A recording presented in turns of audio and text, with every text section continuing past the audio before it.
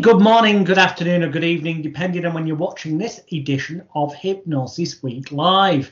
Yes, it's me again, Alex William Smith by birth, but known by many of you more under my name, the British bad boy of hypnosis, Jonathan Royal, and it's great to be back again with another guest on Hypnosis Week.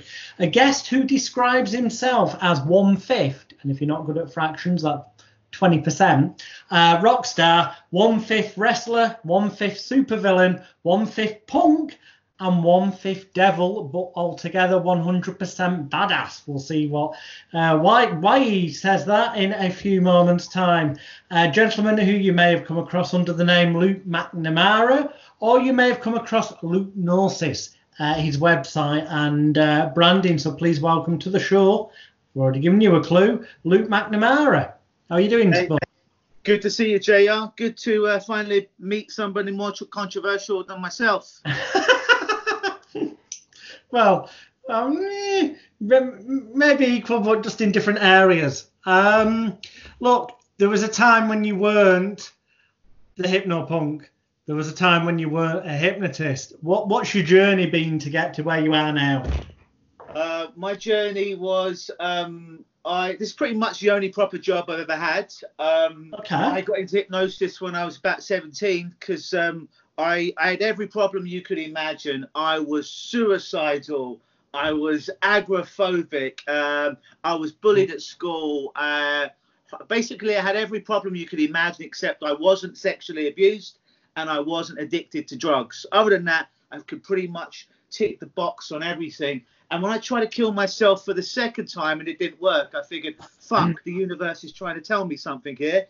I better start living. And I had years of going through child therapy and all kinds of therapy to fix me. And nothing worked until one day, you know this, on ITV, a British free TV channel, we used to have this hypnosis show called The Hypnotic World of Paul McKenna every Monday at 8 p.m. And it was a traditional hypnosis show, but for TV, a dog and pony show. But because I was a kid, I was impressionable, and this guy was on my TV every Monday night at prime time, and he's hypnotizing people to do weird and wonderful things. I figured this shit must be real because it's on TV, and only real stuff is on TV, right?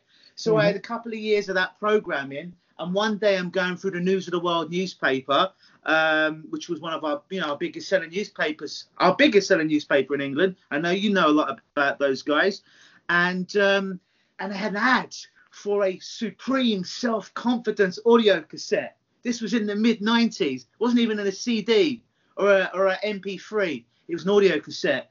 So I borrowed £11, $22 from my big sister, and we sent off in the mail for this audio cassette. And I waited eagerly for about 3 or 4 weeks for it to arrive, and it arrived. I'm like, shit, this is going to change my life. So I listened to it religiously every single day for a month. 22 minutes side A, the pre-talk, 22 minutes side B, the hypnosis, and that fucking generic audio cassette, one size fits all, changed my life. And then once I did that, I'm like, this shit actually works. So I then spent the next 24 years traveling the world, spending way too much money, getting way too many certifications to do my best to become great at this. And here I am. That's the short version of the story. Excellent. I love the fact that I've encountered somebody who's prepared to admit, and not just admit it, but it happened to you personally, so it's even more powerful, that generic self-help recordings, if listened to in the right state of mind with enough belief, can and do change lives for some people. You say it did for you, but they often get poo-pooed by a lot of people out there. And look, Luke's a living example. You heard what he said. So excellent. I noticed, I'll just through observation, and people who perhaps aren't on your friends list on Facebook or haven't yet encountered you before, so haven't yet looked on YouTube or on Google, which obviously I encourage you all to do. LukeGnosis.com, Luke McNamara, also Luke Michael Howard. You'll find stuff as well. It's weird, I'll tell you about that. I got 2 birth certificates. When I was born, my mum was Howard, my dad was McNamara, and somehow I managed to get 2 birth certificates. So for most of my life, I was Luke Michael Howard. I got that birth certificate, but my dad's McNamara, so I've got that as well. So I can go either way. This is weird because I have got 2 birth certificates, which I found out by accident when I lost one, and I went to get one at the registrar's place.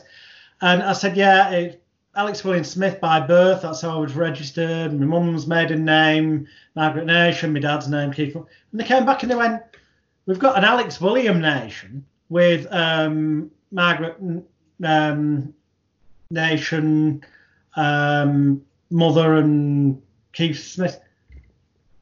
So I ordered it, and then I left it a few weeks and went back. And I don't know how, but I was registered in their books twice. Same thing. Odd. Yeah. Just getting a bit X-Files of this, a bit odd. Yeah. Yeah. So, fuck. So, I mean, this is quite a theme that it's amazing how many people's journey stories it were involves at some point hypnotherapy or a derivative, but essentially hypnosis mind program being a solution to something in their own life. And that leading to, you said, I mean, you got, I don't know where to go with this because there's so many areas. I've got to ask you, why do you describe yourself as 20% rock star, 20% supervillain, 20% wrestler, 20% punk, and 20% devil? All right, let's take care of the rock star. Look at me, I'm a fucking rock star. Number 1. Number 2, I grew up. The most consistent thing in my life is wrestling. I am too small to be a wrestler, and I have no athletic ability, but I'd be a good promo man. So I love wrestling. I've always loved wrestling. What was the other one? 1/5 the devil. What does Richard Bandler say? I'm not the devil, though he's worked for me from time to time. I like that, so I adopted that as well. I accepted all my darkness and used it as a way to kind of understand other people, shine a light on it. Punk, hypnopunk, yeah. I was this thing called straight edge. I know in England we don't really talk about straight edge, but straight edge is what in England we'd call teetotaling. So I grew up with a dad who was basically an alcoholic, if we're being honest about it. He wasn't abusive or anything like that, but he would just drink way too much. And I would see him go through heart attacks after heart attack, stroke after stroke, and still decide to drink too much and to smoke too much. And for a long time, I desperately wanted to change him because I wanted my dad to be alive as I got older. And he is still with us now. But I realized, you can't change people that don't want to change. So I made the decision that I just didn't want to do any kind of drug. I don't care if other people drink. My girlfriends in the past have drunk. My friends drink. I just chose not to drink or to do drugs. And I remember when I was in a mental health facility when I was a teenager, after I tried to kill myself the second time, they would give me antidepressants. Mm-hmm. And at that stage, I knew that if I was going to get well and if I was going to heal myself, I didn't want it to be some magical fucking pill that I got addicted to. I know it. I needed it to be me that fixed me, that took the responsibility of saving me. So I used to do a little bit of magic, I know, and I'm getting back into it. And I know that you do as well. Excellent. So when I was 16, 17, these nurses, psychiatrists would come in and they'd give me the antidepressants. And I just made a decision I didn't want to do this, but I had to because they would check under the tongue and everything. So I learned to palm them and hide them in areas of my mouth. And then I would sell them to other patients later on. So I got a little side gig while I was in this hospital, Charter Nightingale Hospital in London. It's actually a really cool place to stay. Free TV, free gym there. Yeah, but I decided the punk came from straight edge. And the straight edge movement in America was kids that wanted to enjoy punk music, but were too young to be served alcohol. So if someone under legal age would go to a punk rock concert, they'd be allowed in, but if the establishment sold them alcohol or liquor, they'd be shut down. So they would draw an X on the back of their hand with a permanent marker, which signified to everyone in the club they're underage, don't fucking sell them any alcohol. And then it become a whole musical movement based on punk rock and straight edge. That's where the punk part of my name comes. And when you add all of those dynamic elements together, you get 100% fucking badass. And yes, I'm humble. Excellent. So look, I've noticed you bought out. Well, when I say bought how, I see them pop up. Now, obviously, as people who visit lukenosis.com will see, you do therapy. You see clients for therapy. It seems that you make money.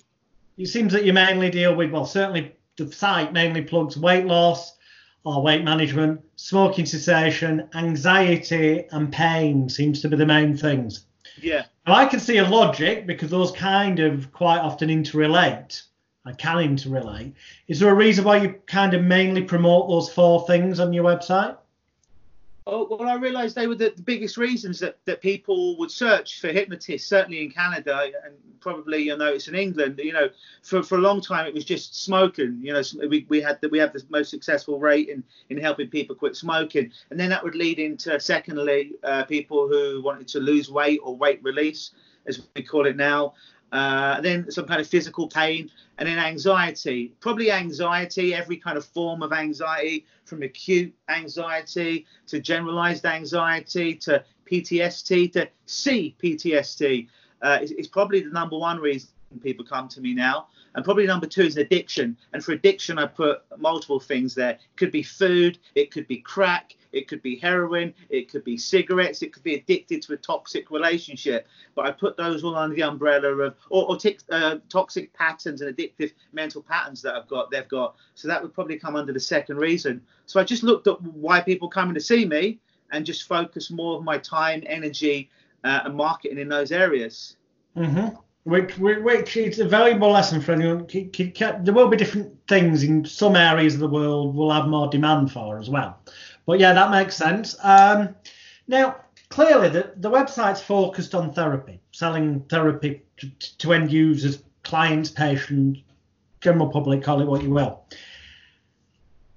However, unlike a lot of, I'm going to say it, sorry if I upset some people watching, straight-laced, winky-wanky, arty-farty, tree-hugging, new age therapy types, you clearly are not shy from being a bit more in people's faces. Could I see videos appear where you are, for want of a better phrase, doing, not necessarily on the street, but it's what people dub street hypnosis. It's happening at, I'm sure I've seen it, psychic fairs, health fairs, out and about, and you will have stands there. I've seen you, clearly advertising your wares, but using rapid inductions and stuff. A lot of hypnotherapists shy away from doing stuff like that. I think it's frankly because they're too scared, or they've not been taught how to do it properly, or they don't appreciate the value of the marketing side of it. But why did you? Well, you've clearly embraced it. Why? A couple of reasons. I'm a natural performer, number one. And as Richard Bandler says, co-creative NLP, if you're in therapy, you're in entertainment. So be fucking entertaining.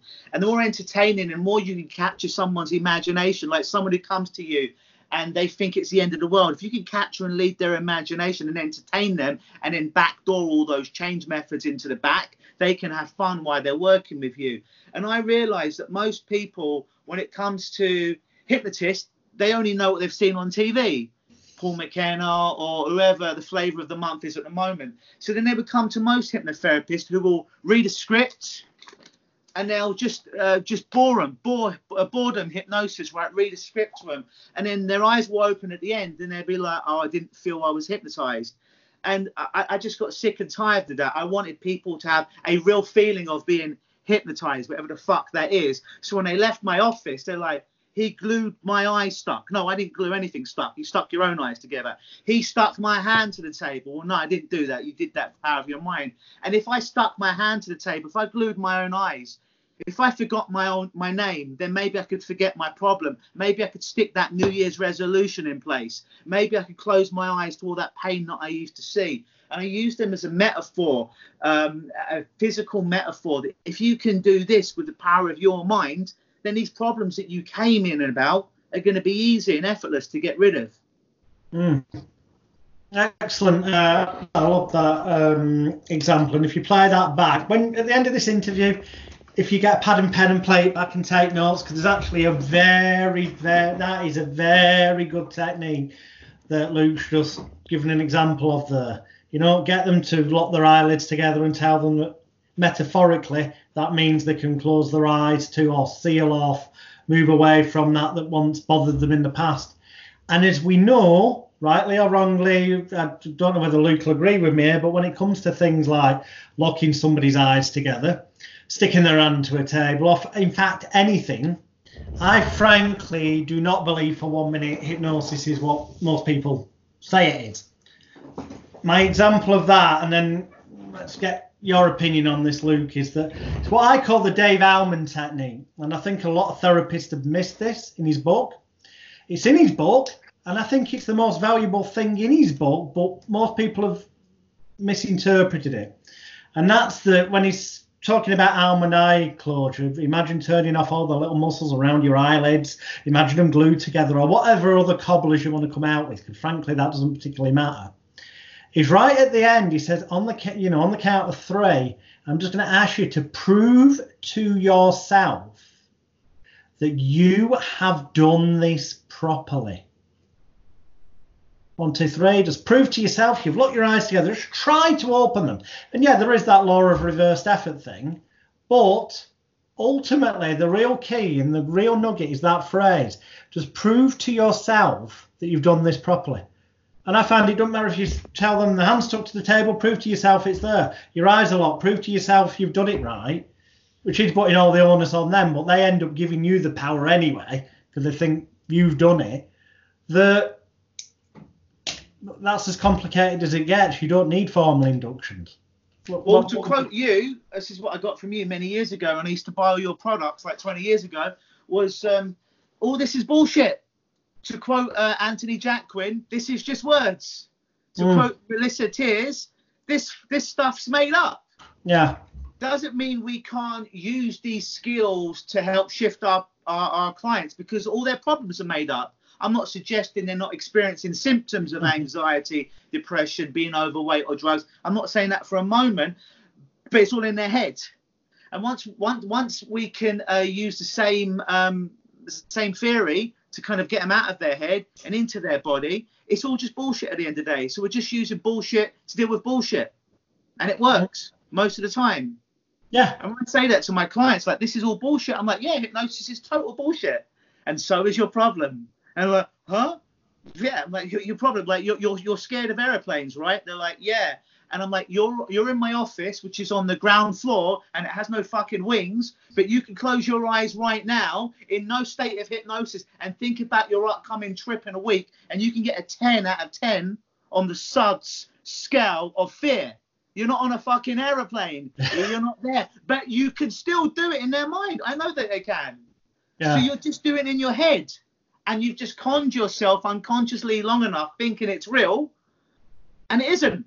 So we're going to use something as equally ridiculous to get you out of that trance and to put you in a better trance so you've got more flexibility in your life. I used to have this big ego where it was all about me. And it was, I've got a magical skill and I'm doing this to you. I'm the hypnotist, right? And sometimes, depending on what they want me to be, if they want me to be the Wizard of Oz, I'll be the fucking Wizard of Oz. But then when it gets to the last 5 minutes of our last session, which is only 1 to 3 sessions with me, generally maximum, I give them back all the power. Just like in the end of the Wizard of Oz, where the wizard says, Dorothy, you could have gone home at any time. You didn't need me to send you home. You just needed to get your heels of your beautiful ruby slippers and tap the heels of them and say there's no place like home. You had the power all along. It wasn't about me. So at the end, I'll give them that back. So when they leave, they're empowered. And ideally, I never see them again because they're done. And maybe I'll just get an email now and again telling me how great their life's going, because I don't want to be a hired friend. Now, you've just brought in, by virtue of something you just said, you just made me think of a question, because earlier on you mentioned about spending probably way too much money on doing different courses to become the best. Yeah. And I think too many people do fall into that.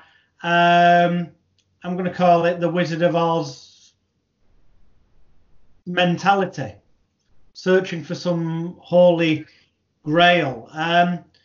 what would you say the so-called Holy Grail is? Or rather isn't, or maybe it is. Maybe you found it. Maybe you just realised that it is Wizard of Ozified.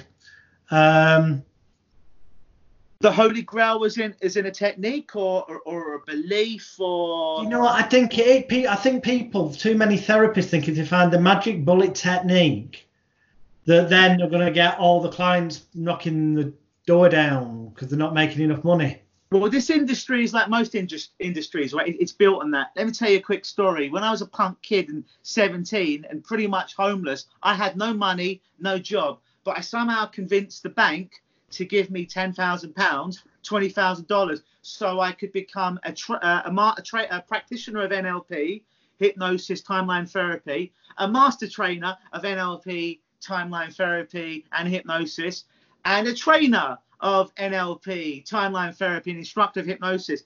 And I'm a kid, right? And I'm in this room, and I'm the youngest person there. Everyone else is 40, 45. They're wearing suits. They're established. And I'm just some punk kid that read a Tony Robbins book one day, listened to a Paul McKenna CD, and wanted to change the fucking world.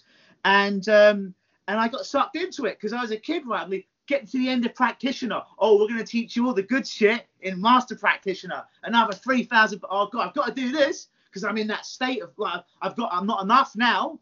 I'll be 100% when I do practitioner. You get to the end of master practitioner. Oh, you got to do trainer's training now. You know, and at some point, I spent so much money I didn't have, got like way in debt. Then I'm like, I am not doing another fucking course until I, one, start using the shit that I've learned to make the world a better place, and two, make some fucking money. So I made a pact with myself, no more courses, and no more courses until I'm making money and I'm helping people. So I went about 10, 15 years. And I just stopped. And it wasn't until I was making sufficient money and helping a decent amount of people that I started doing courses again. There is no magic fucking bullet. There is no magical gun. This course that cures pain in 1 minute, or this tapping process that takes away all your problems. It doesn't fucking exist. Doesn't exist. And I've spent way too much money or way too much time. It doesn't exist. Should you want to be better? Yeah. Should you want to be faster at doing this? More efficient? Totally. There's no magic fucking bullet.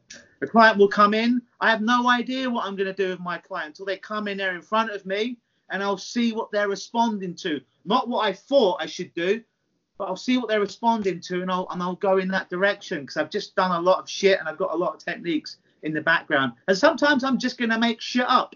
And I'll tell my clients, hey, I just made that shit up. They're like, I know. I'm like, and it still worked, didn't it? They're like, yeah, I don't want to smoke anymore. I'm like, weird.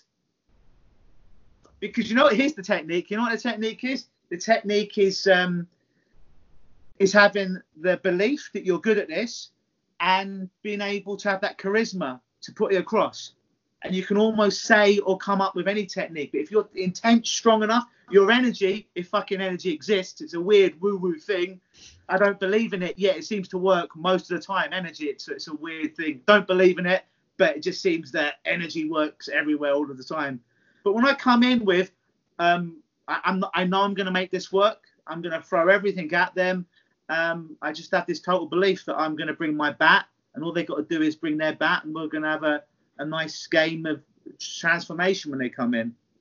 But the magic bullet is confidence and bringing a form of charisma in there, because no one wants to be fucking bored. If they want to be bored, they go see a counsellor and talk about their problems for 10 years. I agree with you. Well, entirely. Years ago, Delavar, one of my tutors, and I'm going back over 30 years now. God, I feel old.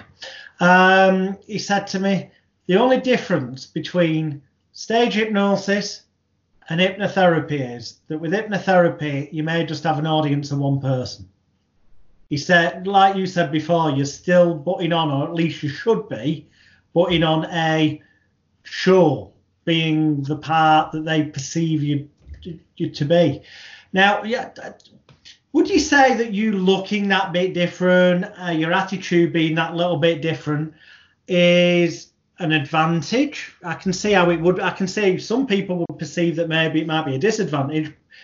But I could see how it could be an advantage in terms of pattern interrupt, disorientating, confusing people. I am a walking, talking fucking pattern interrupt. I am the most shiniest object in any room. There's a reason for that. So if I get a little kid that comes in, I know you have a little one. You know, if you say to a kid, close your eyes, guess what? They don't close their eyes. You say stop talking, guess what? They don't stop talking. You say sit down, they run around the room because they're kids, being kids. Sometimes I get kids. So I have to be the most entertaining. I need to be the most colourful thing to captivate their young mind. So all the focus is on me so I can tell them beautifully woven metaphors to shift. And everyone else will get filtered out by me. People, before we had YouTube and people got to see me on video, it used to be even more powerful. I would get if people never saw me, I'd get the old shit moment that I'd call it. They wouldn't see me. There's no videos. They'd come to my office. I'd open the door, they'd see me, and they would go into hypnosis immediately because they're like, oh shit, he don't look anything like the psychiatrist I've been to, the counselor, the doctor, and none of that shit worked. So maybe I've got a chance with this motherfucker. Yeah, excellent. Yeah. And if people are offended by the way that I talk or the way that I look, guess what? They ain't going to come and see me. I'm hard filtering out these snowflakes early because I want to work with people that are tough and they want to put their toughness into changing their life. They're not wishy-washy on the fence. I'm going to fucking force them to make a decision. You're either going to change or we're not going to fucking work together. So what do you want to do? Excellent. Which automatically in turn is kind of making sure you've got higher success rate. Yeah. You're filtering out the shit clients is basically what you're saying. Totally. Excellent. And then I would find out however much other hypnotists would charge, and I would charge far more than any other hypnotist that I know. You know, other than I guess heavy hitters like yourself. But yeah, no, I charge more and more. And right, I had a lady yesterday, and I charge a premium for my stop smoking. And we got to the end of the call, and she decided to sign up to become a non-smoker. And she finds out how much the investment is. She goes, look, I don't want you to be upset with me, but I need to ask you something. I'm like, totally. What do you want to ask? She's like, is that a normal price? I'm like, what do you mean is it a normal price? Do other hypnotists charge that? I'm like, I have no fucking idea what other hypnotists charge. That's how much I charge to help people change. She's like, oh, sure. I just wondered. Yeah, that was the objection. It's true.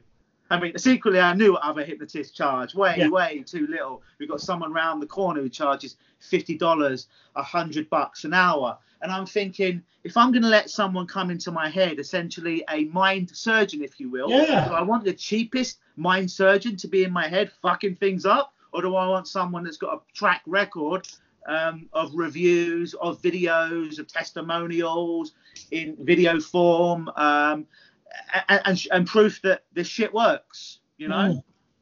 And most people don't, right? Most hypnotists that I know, they say they're great, but they don't have 75 testimonial videos from 75 different people. They don't have tons of reviews on Google, good positive reviews and negative reviews. Here's a secret, folks. If you go on Google and it's only positive reviews, it's probably fucking bullshit because not everybody likes everybody. This is just life. Yeah, definitely couldn't agree more. There's one or two people, just one or two I've seen who actually do genuinely allow negative reviews to show up as well. I have done on occasion purely because, like you said, nobody ever gets 100% positive feedback. It's impossible. And yet, some people teaching courses will tell you differently. Well, it's like the same people that teach you that this technique works for 100% of the people all of the time. And when I started to learn and get really good at this shit, is when I was sold that crock of shit that this technique works for everyone all the time, and it didn't. And they paid me a bunch of money, and I desperately wanted to help these people. And they're sitting in front of me, and the fucking script didn't work. And I'm in that room, and I've got another 30 minutes, and I'm like, that's when I learned to be good, because I learned to improvise, use what the person was giving to me, and make up my own shit. Excellent. Massive lessons there for people watching. So what would you say is, can I'm pretty damn certain, do I remember correctly, you got yourself, please tell me it's you, got media coverage for hypnotic anesthesia so that people could have tattoos done without feeling the pain. No, that wasn't me. But if it was a good story, yes, it was me. Yeah, it was a good story. I don't know why, but in my brain, I've linked it with it being you. Oh yeah. No, if it's good, I'd like to take credit for it, but I don't think it was me. But I have got videos of me hypnotizing people that did have tattoos, but none of them went viral or anything like that. That's where I'm blocking it and messing it around in my head, because I have looked at your YouTube channel and sim videos and stuff, you know. That might be a niche for you to have a look into randomly. Yeah. So what would you say your biggest, well, not your biggest earner, because, you know, that's private to you anyway, but your biggest, forget the money side of it, your biggest passion, which type of clients do you enjoy treating most? I don't care what the problem is. I like the people that come in and they're like, listen, I don't know about this hypnosis. I don't know if it's going to work for me, but I've hit threshold. They don't say threshold because most people don't know the term threshold. But they're like, nothing, like I need to fucking change my life. I'm done with living this shitty life, this shitty behavior, putting this shitty substance into my body, doing these shitty things in my brain. And I need to fucking change my life, and I need to do it now by hook or by crook. It's like the gun to the head moment is what I call it. And they're taking responsibility. They're like, you know I've got to change it. And I always tell people, I'm your teacher. I'm not your fucking therapist. I'm going to teach you, still this one from Melissa Tears, I'm going to teach you to use your mind better. I'm not your therapist. So when people come and they're ready to make that breakthrough, even though they may be a bit scared, a bit apprehensive, but they're there and they're ready to play full out, ready to change their own life, accept full responsibility, regardless of what the problem is. Those are my favorite people to work with, because they're fucking ready. You know, they're like, let's go through the war, and I'll go through the fucking war with them side by side, so we can heal what needs to be healed, let go of what needs to be let go of, and create a more compelling future. What I don't like, and I'm really heavily screening these people out, is the people that want to make me their savior to fixing them. Oh, Luke, you're going to hypnotize me to get rid of all of my problems and blah. I'm like, I ain't going to hypnotize you to do shit. I'm like, I'm going to teach you how to hypnotize yourself so you're empowered, so you never do this nonsense in your head anymore. How about that? Because I don't want them putting the failure on me, but I also don't want them to put the success on me. I want them to leave knowing, wow, I have the ability to do this in my own head. Of course, they're going to still give me kudos of that guy showed me how to do it, but I want them to leave feeling I learned a skill and my life is transformed. That guy helped me to do it. He mentored me, fellowship with me to do it, but I changed my own life. Okay. Randomly kind of just going off on one here. I'm trying to ask the questions that people at home might have running through their head. So, please don't take offense. Do you think that your appearance attracts to you more? Yeah, put it bluntly.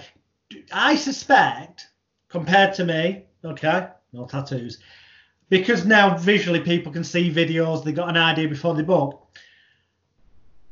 Do you find, since we've got into the world where the social media is people do know in advance, that you get more people coming to you who have got lots of body art, who are more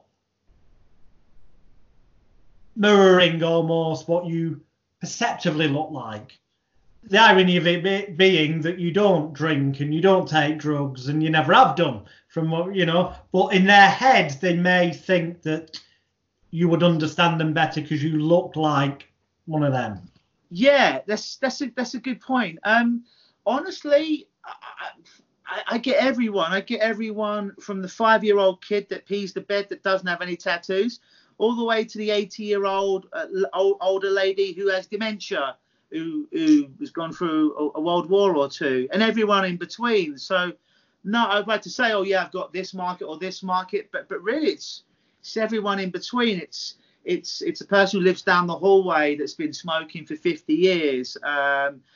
who's got now COPD, who's on, government pension, stuff like that, all the way to celebrities, and everything in between. There is no one type of person that I see. They all come to me. But I filter out a lot of what I call snowflakes, because I'm going to use colourful language. As I said, I'm a walking, talking pattern interrupt. And if people are going to get offended by the way that I look or the things that I say on the telephone, then they're going to get fucking offended by being in the same room as me. So I get a lot of people that are like, Luke, I like you because you're straight talking. You're not giving me any bullshit. I feel that I often get this. It's a weird thing. People like, I feel that we've got a connection. I'm like, oh, all right, that's great. I don't know why they feel that, but they feel it. It's like, I feel that I can tell you anything. Like my girlfriend will say to me, whenever we do an expo or we go to a networking meeting, it's like, all these people come up to you and they tell you their life stories. I'm like, yeah, it's because they think I'm a hypnotist. Well, I'm a hypnotist, and they think that means I'm a therapist. She goes, no, it's not that. It's even when they don't know. People just open up around you. It's almost like you give them freedom, that they don't feel they're being judged by you. Maybe that's the way that I look. Maybe it's the way that I speak. But people will tell me some weird and wacky things, even if they're not paying me, about themselves. I don't know if it's the way that I look, how I come across, that people are like, you know what, I think this guy's a straight shooter and I don't think he'd judge me. Maybe. I don't know. I think there's probably elements of everything that are behind that. It's interesting you just mentioned networking meetings. The majority of hypnotherapists that I see talking online going, oh, I can't get enough business, or, I'm not getting enough clients, what should I do? The one thing they seem to shy away from is networking meetings. Now, I spoke with Sheila Granger, the gastric band lady. I like Sheila. Yeah. And in Sheila's interview, which is on hypnosisweek.com, she basically said, networking meetings, get to them. And she gave her thoughts and ways of dealing with them, which I won't repeat here because things are to watch. How do you approach networking meetings? So I go to these meetings. Here's how I approach life. I look what everyone else is doing and I do the fucking opposite. If everyone is going left, I go right. If everyone's wearing a suit, I will wear a fucking vest or a tank top.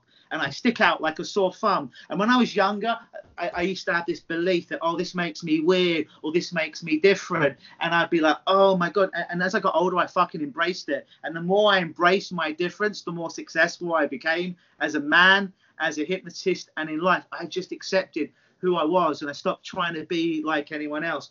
So I go to these networking meetings that typically are filled with people. They get up early. They're in their nice suits there. They're all being nice to one another, professional, giving the same fucking boring 30-second commercial, not really wanting to listen to you at all, but they want to pitch you their stuff, and it would do my head in. So I would go there looking the way that I do, doing the things, and people like, oh, you're a hypnotist. Yeah, hypnotize me. Great, put your feet together, don't move you. And I go straight into it with people. I would go straight into hypnosis there. And it blows their mind because they're like, we had another, and I'll hypnotize them. And they'll say later, we had another hypnotist a couple of years ago. He came in and we asked him to hypnotize us or if he could give us a demo. And he's like, oh, well, you need to sign this document and you need to come into my office and it's not ethical to do this and blah, blah, blah. No, it's because they were pussy and they were too scared to do hypnosis in case it fouled and it looked like a fucking fraud in front of people. That's why they didn't do it. And I find the best ways, I can talk a bunch of shit or I can do it with someone. So when someone comes up to me and says, oh, you're a hypnotist, tell me about hypnosis. I say, well, I could fucking bore you for the next hour and tell you a bunch of stuff you don't need to know. Or we could just do it. What would you prefer? I give you the experience of it or I just fucking bore you? Oh, you could do it right here, right now in front of all these people. Yes, and I'll go into it. Because to give someone the experience, you know this, versus just a bunch of vomiting fucking words at them, giving someone that experience is so much more powerful to them than a fucking sales script. Yeah, no, totally, completely agree. It's just to answer your question again, we all get up at the networking meeting. Everyone's giving their 30-second boring commercial. I'll get up and I'll do mine, and it will just fucking go silent, and I'll get a round of applause. And then people will come up to me after, like, oh, that was amazing. You need to come here more often.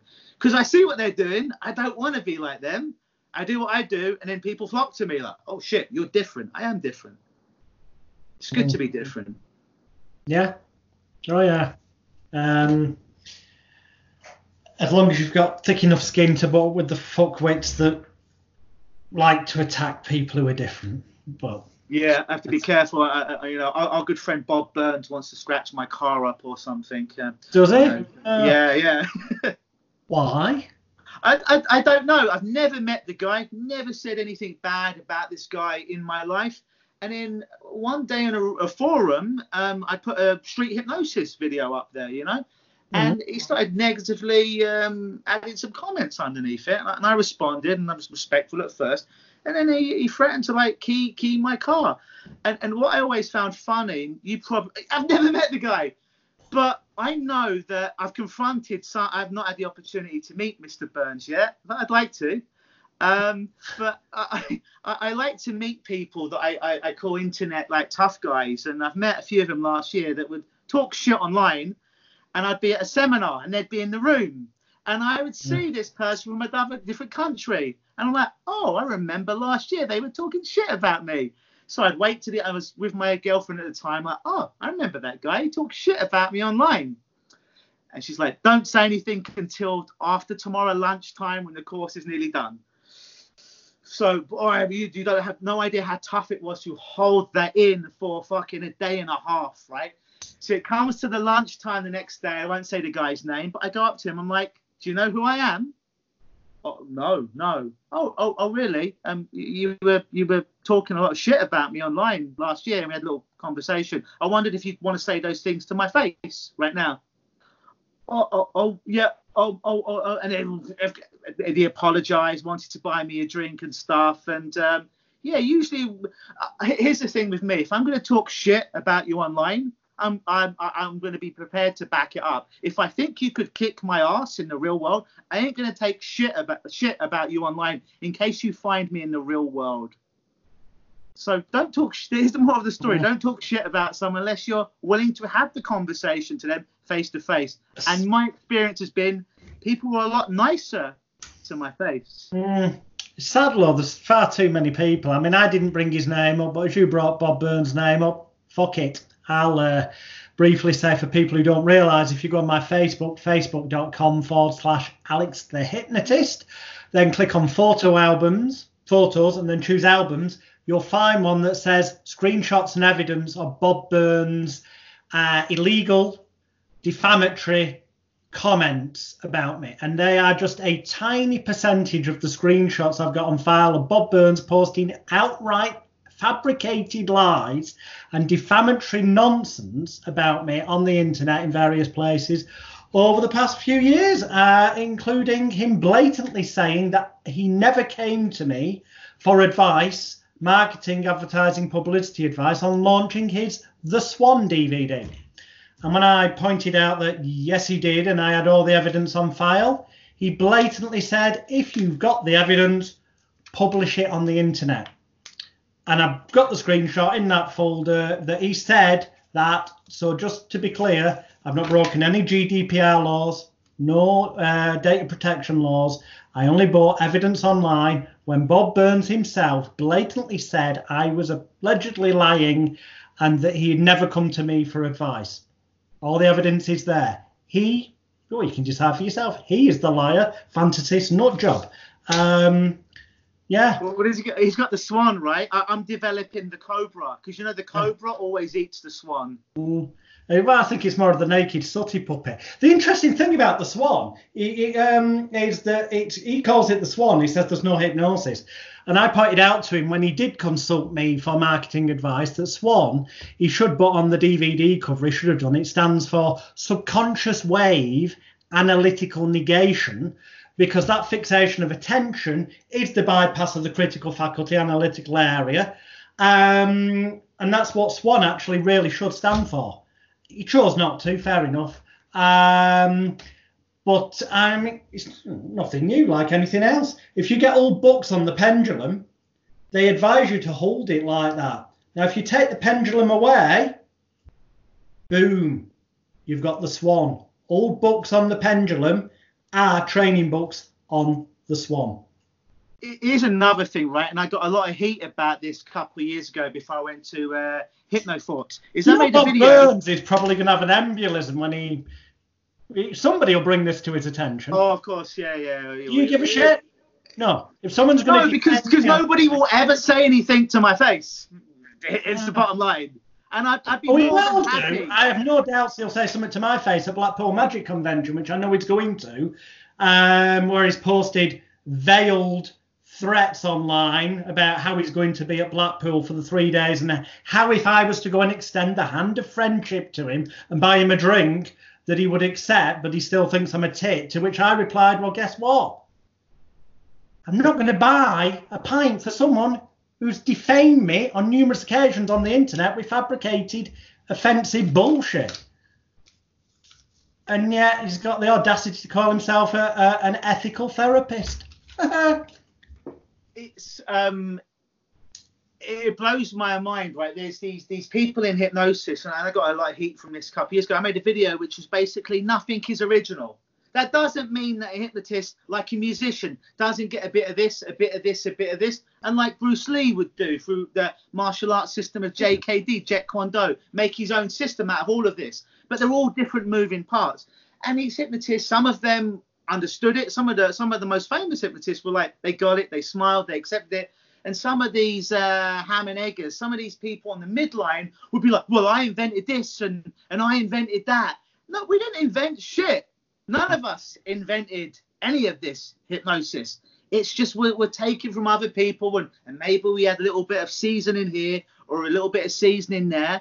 But none of us invented any of these techniques. If we look back, it's just a combination of this thing, along with this thing, along with this thing. It's all the same shit. It's all visualization. It's all affirmation. It's all relaxation. It's all positive vibes. It's all the same stuff, just in a different order. None of us are special snowflakes. Sometimes a different order, but the bizarre thing is, if you're well read enough, and I'm not trying to say that, I read more than most, although I do read about 4 or 5 books a week, and I've done for about the past 35 years on this subject. And in particular, I read books from the 1700s, 1800s, stuff that's out of print, cost a fortune to get. They call it mesmerism, suggestive therapeutics. Some of it, they actually call it electricity. They refer to it as electricity magnetism. It's fucking all weird different old names for what later becomes hypnosis. And you look, and there are actually some of these fangle-dangle new bells and whistles courses you can go on with a fancy name and a logo. And actually the exact process is there, action for action, practically word for word, in books from the 1800s. Now, is that synchronicity, independent creation, or are perhaps some of these trainers intelligent enough to know most people won't go and look at the old books, so they can find it, take something, give it a new name, repackage it, and sell it, and cause junkies keep buying stuff? Because it's this scarcity mindset, right? And the scarcity mindset, this is what I think a lot of hypnotists go for. It's like, oh, this is my baby. This is my ultimate destroy pain in one session technique, right? This is my baby, and no one must use this. It's funny when you do a course with someone who has a technique like that and you pay them to become a practitioner, then they get upset. That's the weird thing, because you paid to become a practitioner. But people will be, they think this scarcity, like, oh my God, if someone else does this technique, there's only a certain amount of pie that can go out there. And if they're going to fix all the broken people, then what am I going to do? There's enough people out there that need to be healed. Doesn't matter how we do it, as long as we do our best job ethically to try and heal these people with the best ability and empower them to do it. None of us made up shit. None of us have the magic answer. None of us have the magical technique. We're all just doing our best job that we can to help people. So I've got a big ego, but I appreciate I didn't fucking invent anything. I could sell that I invented a whole bunch of stuff really, really convincingly, but I didn't. And I don't need to hang my hat on that because I'm good enough at what I do. But some of these hypnotists, their only thing is, oh, I invented this technique. And this is my significance in the world. And if you're using it or something like it, and you're not always crediting me and putting me over, then you know, my ego is going to shrink and my dick size. I don't know. It's just fucking ridiculous. It's completely sad, which is why I know one of the reasons I get slagged off is because I blatantly say, look, I blatantly say I've invented fuck all except some names for long established techniques that also come with creative looking logos and a marketing strategy behind them to get clients through the door and part with money. But in terms of the actual techniques, if you can be bothered going finding them, a lot of them are in books from the 1800s, you know, and prior to that. If you want the lazy option, then buy my course, because what you're really buying is logos, names, an advertising, marketing plan, which I would argue, you know, in terms of getting clients through the door is more important than your new fucking technique, whatever it may be. That's another thing that annoys me. I meet a lot of hypnotists and I go up to them and one of the questions I'll ask is, how do you get clients? And most hypnotists will tell me the same thing. Oh, it's word of mouth. Now, I'm pretty fucking good at what I do, and I charge a premium. I've been around a long time. I make a very good living at helping people, more than most hypnotists that I know that are not famous, should we say. And I can't make a living off a referral. So I know they're either not making any money doing it or they're fucking lying because they're too scared of, well, if I tell him about the direct marketing concept I'm using, maybe he will use it as well and I'll have less pie. And it's just dishonest. Like, I've had people that come up, Luke, what do you do to get clients? Oh, here's the 10 things that I'll tell people. I'll tell them exactly what I do because I have no fear, because I realize that most people are too fucking lazy to go out there and to do the things that I've done to get people. And even if they did, good. The world needs more good fucking change workers out there. So great, go out there and use that. Like, I put most of my stuff online for free. If most people were smart enough, they would just watch my videos and would never need to come and see me because all the work's already out there. But people need the ritual of being in a room with someone, of an induction, of me using their name.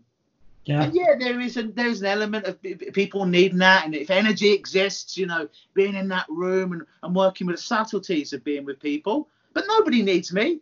Nobody needs you. Nobody needs any of us. If I could write a book, right, the best-selling personal development book of all time, you know what it would be a book, and it would have like all these fucking pages, and in the middle it would just say, have self-esteem.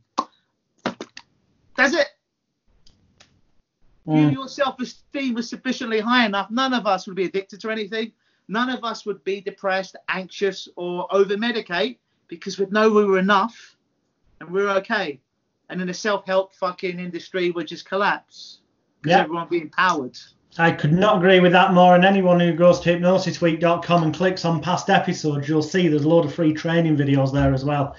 And what Luke has just summed up so nicely in a sentence, I expand on further, talking about self-confidence, self-esteem, self-image and all that. But it's all about the way the person feels about themselves. And if they feel good enough about themselves, then they don't need something to fill a gap, as the metaphor goes. They don't need the smoke screen or to drown an issue or to literally escape it with drugs or whatever. So, yeah, 1,000,000%, I'm with you there, dude. So you make stuff up. In terms of conventional stuff, Lo, I say conventional. What is conventional? But you know what I mean. In terms of what people classically perceive hypnotherapy to be, because people watching this are probably hypnotherapists. What's your sort of favourite go-to techniques? Honestly, man, here's the weird thing, right? I'm not married to any technique. Like, if I find a psychologist that's using a great technique, I'm not going to poo-poo them because they're a psychologist. If they've got a good technique that I find, guess what? I'm using that shit to help people to heal themselves. So I'll go through, I'll go through stages. For a lot of time back in the day, I'd use your complete mind therapy to help people when I was getting first started off, because it was just simple. It was almost a one size fits all, and you could fit someone's issue into there and do a nice session with them. And I would figure I was really good. And then a year would go by, I'm like, I was shit. And I'd go on to something else and be like, oh, now I'm a great hypnotist with this superpower. Another year or 6 months go by, I'm like, shit. I used to think I was good then. I'm great now. Now I'm doing awesome. I got this technique. I'm so confident. Another year goes by, I'm like, shit. I was delusional. I was helping a lot of people. But I'm always evolving, man. I realize with my brain, I've always got to be doing different stuff, because if I'm doing the same techniques over and over again, I get bored, and people will feel it. I've always got to shake them up a little bit and do even just something a little bit different, or use this in a different order, because I get bored. And if I'm bored, this isn't good for people, because they need me to be in the fucking moment, in the trenches with them, you know, power of now and all that shit.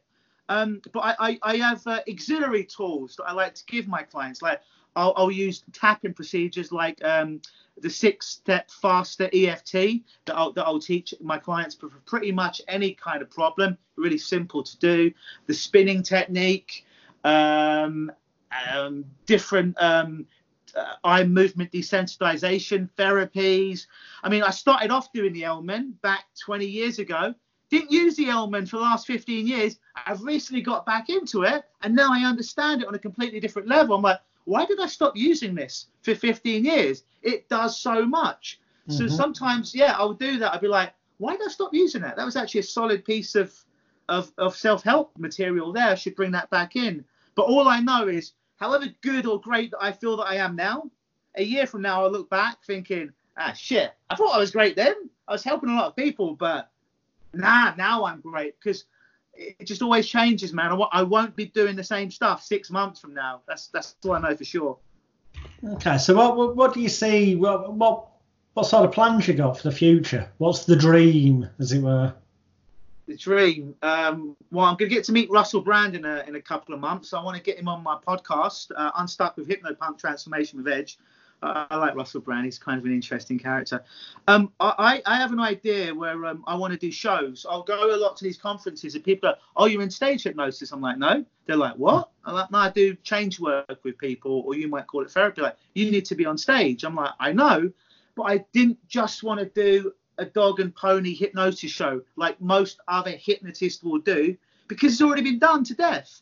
And I love magic, right? I love magic, but I don't have a $5 million budget like Chris Angel or David Copperfield, right?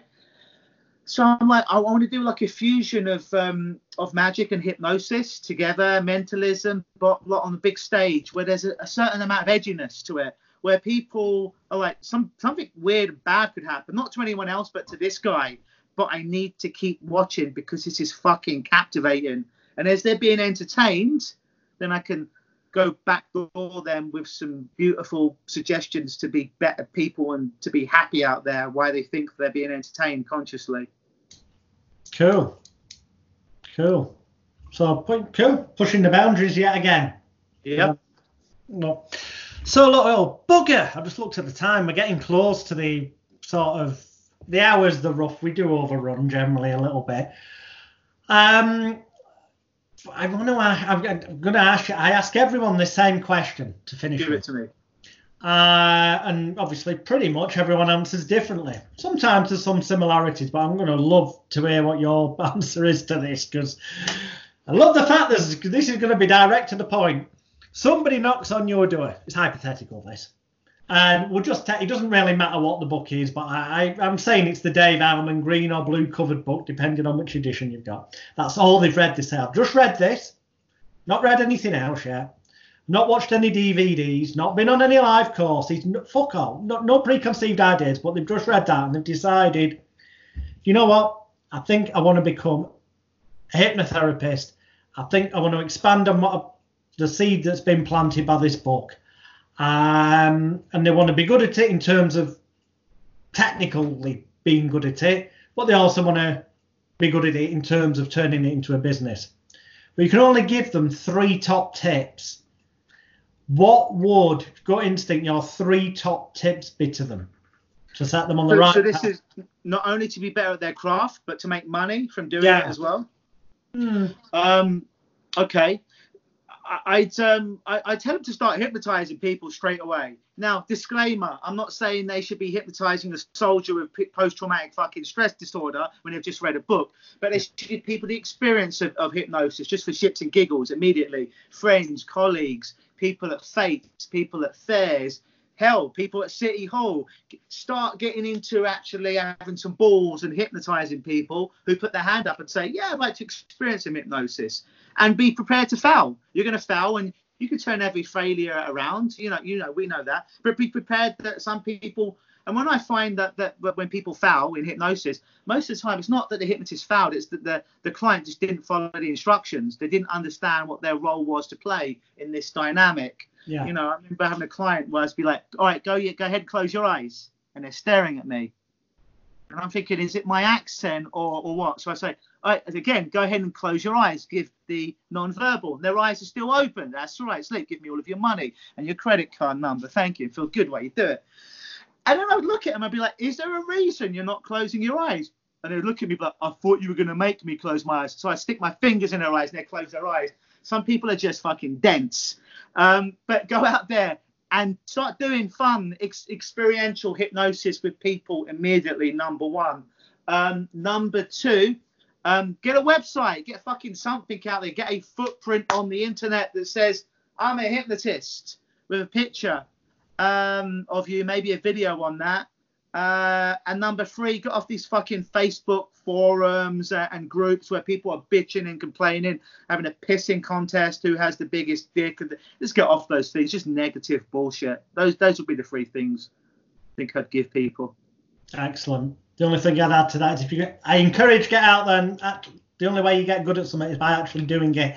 But just as a disclaimer, if there are check if there's any relevant laws in your country, and if there are, make sure you abide by them, and obviously ensure the safety of your volunteers at all times. So don't stand them on the edge of a pavement where they could fall into the road, type thing, as you can see some bloody people doing on YouTube videos.